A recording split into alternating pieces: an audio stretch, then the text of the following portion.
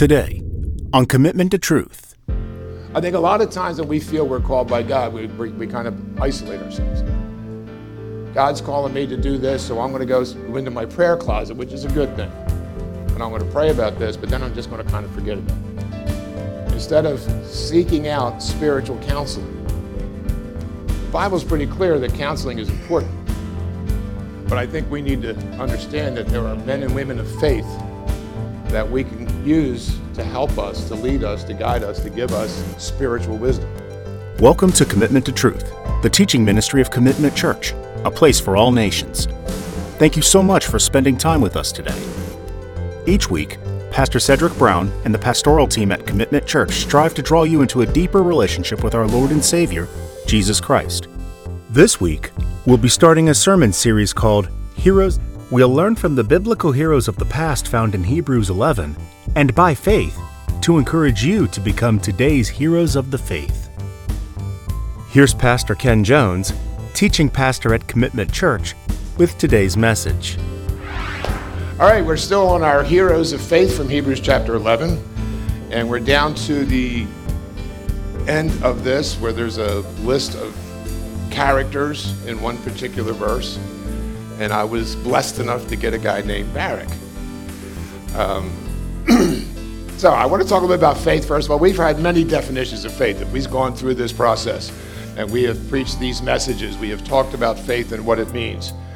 But if you look at all of these definitions of faith, they all lead in one direction, and that's trusting in God's promises. Each of these people that we've spoken about in Hebrews chapter 11 have been men and women who have heard God's promises, who understand God's promises, and believe that they will take place, that God will fulfill his word. And that's what makes them heroes. And our goal through this process is for us to become heroes. And we can, if we have faith. Another definition I'm going to throw at you just to make it fun. Belief in or confident attitude toward God involving, listen, commitment to his will for one's life. If you remember when I talked about Moses a few weeks back, and I said that faith involves obedience.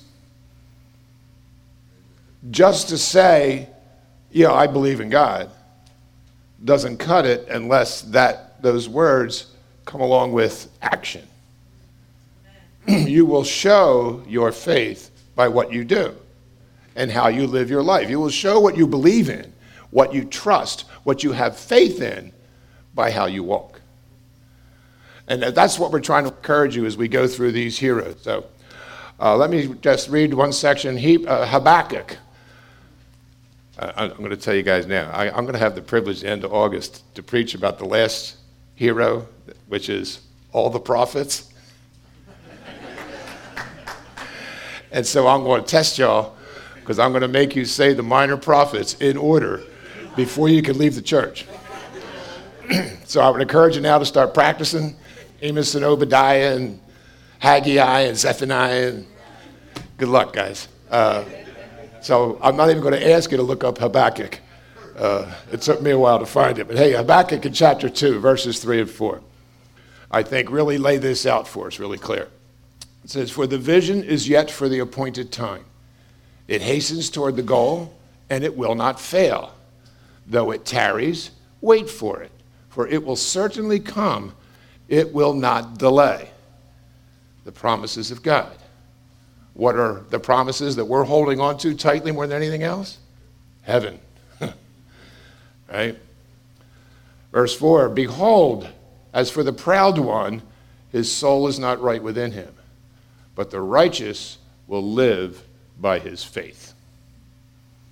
And that's really what we're talking about here when we talk about these guys. Hebrews chapter 10, which is right before we get into the heroes, right? Hebrews chapter 10, verse 36 says, for you have need of endurance, so that when you have done the will of God, you may receive what was promised. This is not a sprint. Life is a long-distance race that requires our endurance. So let us now go to Barak. Who in the world is Barak? Okay, so He was from the tribe of Naphtali, or Naphtali, depending on how you want to pronounce it, which means struggling or my wrestling. And that's a story about Naphtali and his life. Go back into Genesis and read it when you get a chance. Barak's name means lightning. Now, Barak was an army commander. So having a name like lightning kind of fits what he did. So let me just kind of tell you a story. This is Pastor Ken's story time. And rather than read through Joshua chapter 4, I'm just going to tell you what happened. Okay, so there's this fellow named Barak who lived in the time of the judges. Now, the judges were not rulers over Israel. Israel at this time is still a theocracy. It's still a government run by God where the priests had the authority. The church had the authority. The judges had a job to settle disputes between people or between tribes. That was their only job. They didn't make law. It's kind of like the Supreme Court. Okay, that's what the judges did. Deborah was the judge at the time that Barak lived. Deborah was the only female judge that we know of in Scripture. And she had a unique quality as she was also gifted as a prophetess. None of the other judges were prophets, but she had this unique gift. So she's a pretty special lady. She had the job of calling Barak. God called her and said, go get this guy Barak. I need him to come and fight against the Canaanites, because the Canaanites had been a real pain for the past 20 years, disrupting all their trade, stealing all their flocks, just really terrible people. But they were able to hold sway over the Israelites because one thing their army had that the Israelites didn't have, they had 900 iron chariots. And in battle at that particular time, a chariot took over everything. It's kind of like having tanks. You know, they just weren't going to lose. So Deborah calls Barak and says, hey, I need you, God has called you to go fight against the Canaanites and defeat them, against this general named Sisera. And the first thing Barak says is, okay, I'll go if you go. But if you won't go, I ain't going. Okay, so Deborah says, okay, I'll go. And off they go. And they go to this mountain called Mount Tabor. And as they're waiting there to fight this battle, God calls Deborah and says, okay, tell Barak now is the time to go. And she says, but understand that you will not receive the glory for this victory. The glory is going to go to a woman. Now, I remember in Jewish culture, that's not a real good thing, because women didn't hold that high standard that you ladies do today. They weren't allowed to worship with the guys. See, if we were back in Old Testament times, you ladies would be out in the room out there somewhere while the guys were in here. They weren't even allowed to worship together. Okay, so that's not a good thing. But Barak didn't say anything. He said, okay, fine. And she said, now's the time, let's go. So they go down to attack these 900 iron chariots. But God, in his inimitable wisdom, say that 5 times fast, brought rain the night before. And where they fought was at this river called Kishon. And sure enough, they take them chariots out there to go fight the Israelites, and they all get stuck in the mud. So now they can't even use their chariots for the battle. Then the Israelites were able to slaughter them. And they did. Sisera, the general, jumps off his stuck chariot and takes off running. I'm going home. I'm scared to death. And he starts running, and he comes to the tent of this guy named Heber, who was a Kenite. They were neutral. They were Sweden in battle, or Switzerland, whichever one it was. So they were neutral. So he figured I could hide here. So he goes into this area to this tent, and a lady named Jael, Heber's wife, says, come on in, I'll take care of you, don't worry about it. And she calls him into the tent. So he goes into the tent, and he's all tired and worn out from the battle. And she says, here, lay down here. And he says, can I have some water? And she goes, sure. And she gets him a glass of milk. And she gives him a glass of milk, and she lays him under a rug. And he says, just make sure if anybody comes, tell them I'm not here. She says, okay. And he falls asleep. And she goes and gets a tent peg and drives it through his skull, right into the ground. And he's dead. After that happens, Barak goes running up. He finds Jael. She goes, hey, the guy you're looking for is in here. And he's dead. I took care of your business for you. And she got the glory for the battle, not Barak. After that, the Israelites routed out the Canaanites, and they had 40 years of peace. And that's the story of Barak. So what do we want to learn from the story of Barak? One of the ways Barak is like us is that our faith is sometimes hesitant. How many times have you been called by God to do something and you kind of sit back and go, let me think about it. I got to pray on that. Let me think about this for a while. I gotta finish this job I'm doing first, and then I'll be able to get to it. And of course, like most of us as procrastinators, we never get to it. And we never end up following God. Barak was hesitant. That's why he needed Deborah to go with him. We don't know, but as I look at the story and see how this went, it appears to me that Barak's faith wasn't as strong as it should have been to trust in himself to be able to be used by God. He wanted Deborah because he knew Deborah was close to God. Let me grab her to help me out because she'll give me that God thing that I need in order to complete this mission. So he trusted that God was going to handle it, but it was kind of like that Moses moment. Who, me? Why are you sending me? That kind of concept, that kind of idea that was in Barak's head. One thing he did do, and this is where I think what we need to look at, is trusting the spiritual leaders. I think a lot of times when we feel we're called by God, we kind of isolate ourselves. God's calling me to do this, so I'm going to go into my prayer closet, which is a good thing. And I'm going to pray about this, but then I'm just going to kind of forget about it. Instead of seeking out spiritual counseling. The Bible's pretty clear that counseling is important. But I think we need to understand that there are pastors and elders and deacons and worship leaders and men and women of faith that we can use to help us, to lead us, to guide us, to give us spiritual wisdom. And that's what Barak needed, was spiritual wisdom. So he sought it from Deborah. And the other part is he was obedient. And I think this is a real positive attribute to him because no matter what he felt about, well, no, not me, I need you to go with me kind of thing, he still went. And when Deborah said, God said, now's the time to go to battle, he didn't know it rained down at the river. He just went, him and his 10,000 soldiers. So he was obedient to God. You all are sitting here this morning.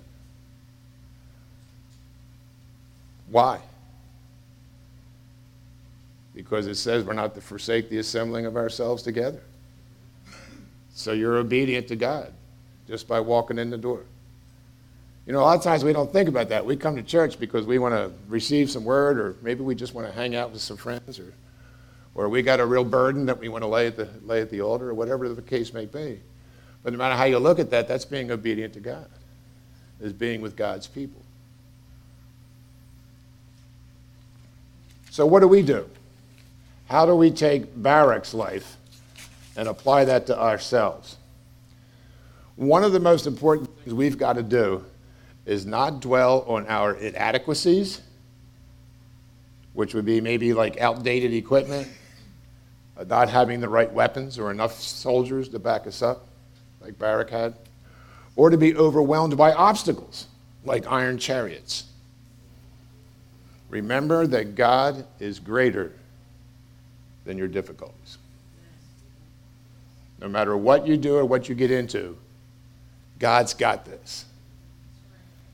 And I think that's where Barak missed it. Because I think he saw all that was going to happen. He realized, I got 10,000 guys and they got iron chariots. I don't stand a chance. And he was focused on that. And not focused on the fact that God was going to do what God was going to do, until he finally became obedient and did it. And then sat back and watched God do it. You notice in the story of Barak, in the battle, it took both. It not only took God to do what he needed to do to provide the rain and get the chariots all stuck, but it needed the Israelite army to be able to fight. See, God doesn't do this on his own. He needs us to do what we're called to do to fight this battle. And if you take one look at the news for 5 minutes, you'll know we're in a battle. And that battle gets bigger and stronger and bigger and stronger every day. And if there's one word I hear out of Christians' mouths, it's that, man, we've got to be close to the end. God's got to be coming soon. Because I see nothing but sin around me.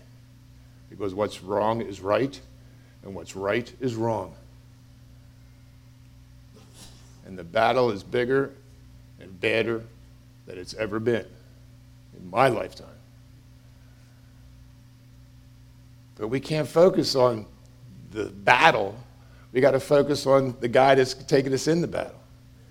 The one who's going to win the battle, because we already know who wins.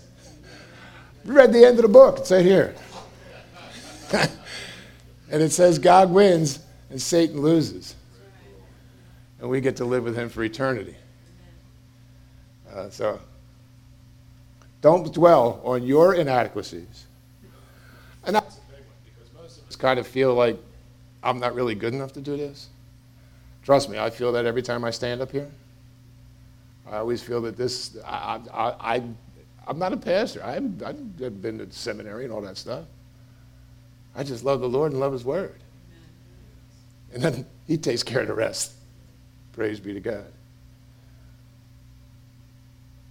Talk to Marissa about sitting up here playing the guitar. You want to hear about somebody that's concerned about her inadequacies, yet there she sits every week, blessing us with her voice and her playing, answering the call of God, and not focusing on inadequacies. Second part of this is we need to understand that our gain is less important than God's glory. Or if you want to flip that to understand that God's glory is more important than our gain. And I think that's one thing Barak did.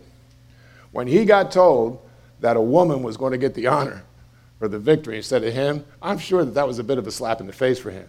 This guy's a great commander of the armies of Israel, and some woman's going to win the battle for him. I'm sure that didn't make him real happy, but he didn't care, because to him, the victory was more important. And God was going to get the glory for it. And that's what we need to understand. As we hear the call of God, and we answer the call of God, and we begin to do what God wants us to do, it's not for our glory. It's not to make us look good. It's to show God to be God. I really believe that's one of the reasons why he lets me do this. Because if I was real good at speaking and real glib, I would be saying, hey, look at me. Look, I can preach, baby. I can bring the word. Yeah. But it's not about me. It's about him. I want to glorify him. When Marissa sings her song, she does it to glorify him. That's what our attitudes need to be. When you hear the call of God, it's not because he wants you to look good. He's calling you because he knows he can use you to make him look good, so that we can bring the word to the people that need to hear it. So we need to focus on God's glory. And lastly, we need to rely on those spiritual believers that God's put around us as we go on our spiritual journey. Hebrews chapter 12, verse 1, the very first verse after chapter 11 in the hall of faith, if you will, says, therefore, since we have so great a cloud of witnesses surrounding us, let us lay aside also every encumbrance and sin that so easily entangles us, and let us run with endurance the race that is set before us. Got to remind you of Habakkuk, didn't it, when Habakkuk gave his prophecy. And here we are back in Hebrews with the same thing. And that great cloud of witnesses is not only the heroes of faith from Hebrews chapter 11, but they're sitting right here around you. There are some awesome spiritual people sitting here right now that I would go to in a heartbeat to pray with me and to help me and assist me in following God's call. We are blessed in this church with pastors and elders and deacons,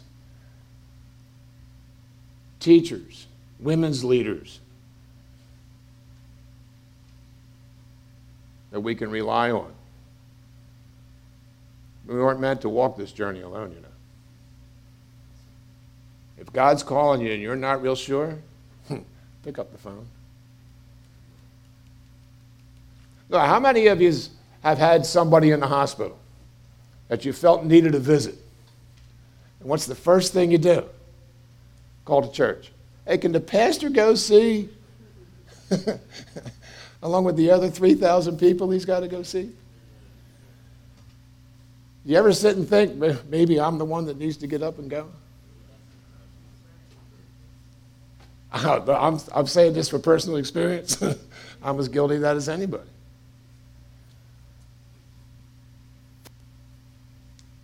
But take somebody, call a deacon, call a friend. Go visit somebody. Go share the word. We go out on our e-walk. We don't send one person down that street and one person down that street. We go together as a group and encourage each other as we go. I'll be the first one to tell you I'm scared to death of going on an e-walk because I'm a people pleaser, and if somebody says something to me about they don't like me, I'm ready to go hide somewhere. So I need the encouragement of other believers to encourage me to do what God's called me to do. No, I haven't gone yet. I say to my shame.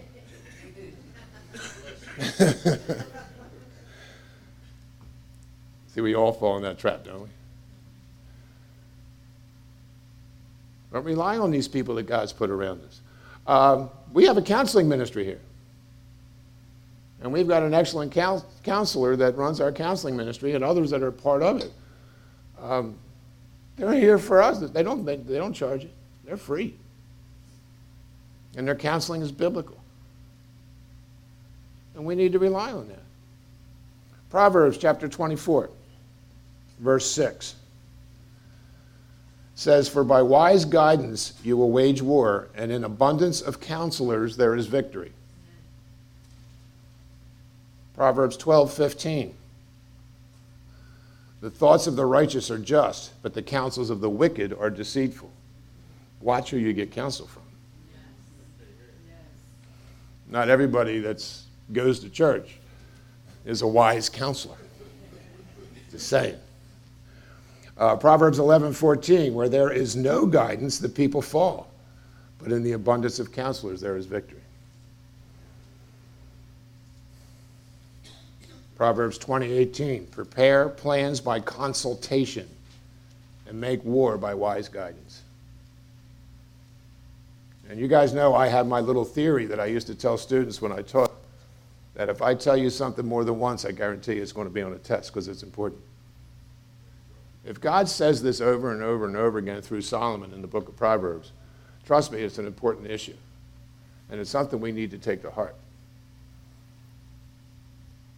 Don't be afraid, man. You're not going to look weak.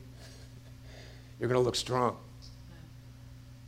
And you're going to look obedient because you want to follow God, but you need help. That's why we're in this place. That's why we're in this building. That's why all these folks are here.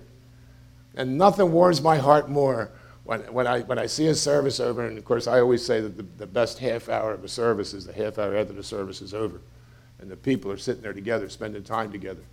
And I see little groups praying over here and over here. They get the men up front to pray. And I see all these little prayer groups springing up.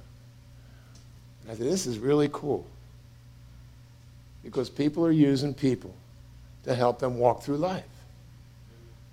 Because we can't walk through this life alone. And sometimes we lose our way. And sometimes we need people to help steer us. So use them.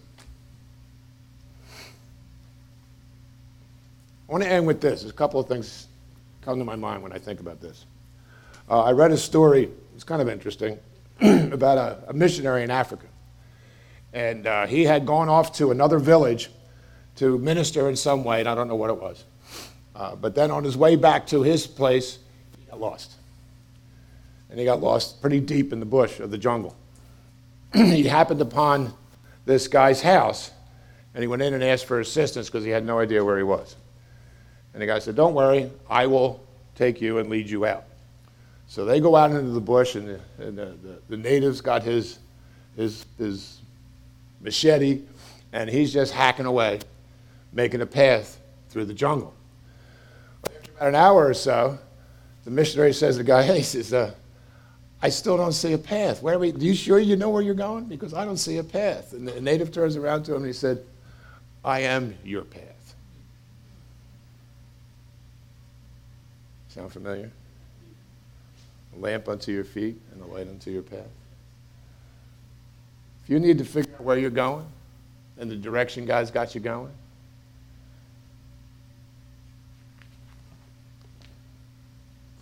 pick it up and he'll lead you and he'll guide you. If you don't know where to pick it up, call somebody. My goodness, go look at your Bible app on your phone. There must be 5,000, 50,000 devotionals on different topics and subjects that you can look at. Just be careful when you do so.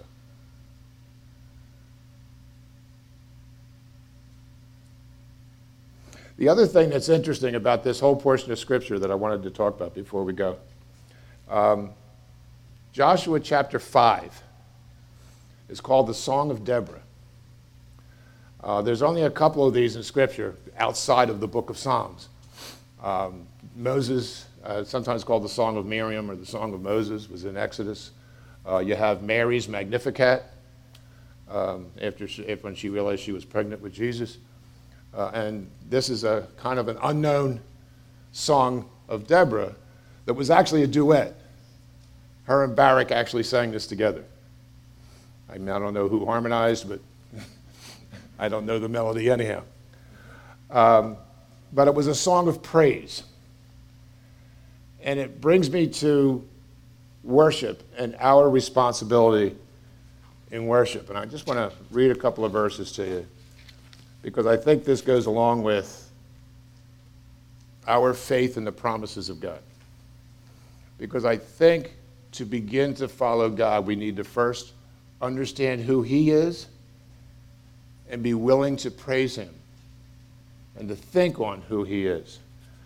Psalm 48, verse 1 says, "Great is the Lord and greatly to be praised."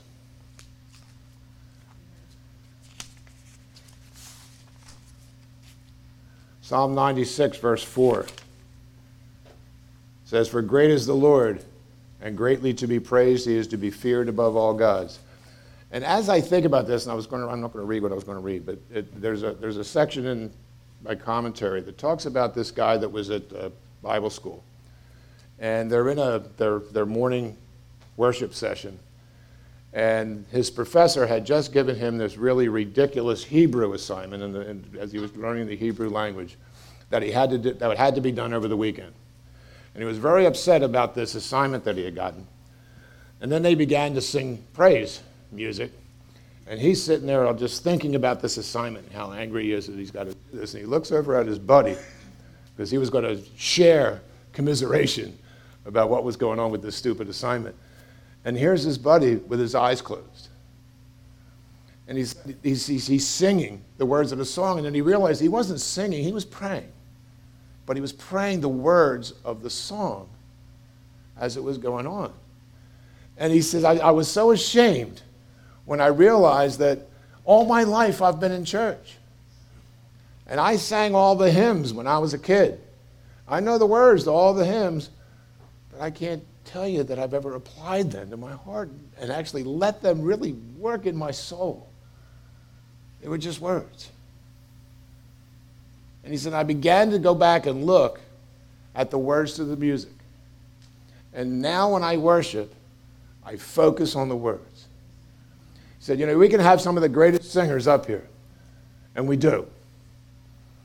And thank God for them, because it keeps the music from taking away the message. But instead it delivers the message. And ladies and gentlemen, I encourage you, when you start this journey of answering the call of God, we start right here as we praise God. Look at the words. Think about who they're about. What is He in your life? How is he guiding your life? Do those words have any meaning to you whatsoever? It's not about the music. It's about the one we're singing to. And I would encourage you, focus on the words, praise God for who he is, and watch him start answering your prayers and being part of your life. Watch your walk change, your life change, and become the heroes that God's called us to be. Let's pray. Father, we're just so thankful for your word. We're thankful for people like Barak who struggled and yet still followed you and obeyed what you said. Father, we're thankful for godly women who took leadership responsibilities and followed you and listened to you. And Father, we thank you for that precious gift of praise that we would use properly, that we would focus on you and you alone. Because really, at the end, it's all about you. In Jesus' name we pray. Amen. Thank you again for listening to our series, From Commitment to Truth, the teaching ministry of Commitment Church, a place for all nations. If you want to listen to the previous messages in this series, or if you want to hear messages from other series, visit Commitment Church on YouTube or Pastor Cedric Brown on Spotify, Pandora, or other podcast providers. You can also visit us on our website, commitmentchurch.org. And if you live in the Philadelphia, Delaware, or South Jersey area, we would love to see you in person as well. You can attend any of our services by visiting us at 2 Berlin Road South, Lindenwold, New Jersey, 08021. Thank you again for listening, and have a blessed and wonderful day.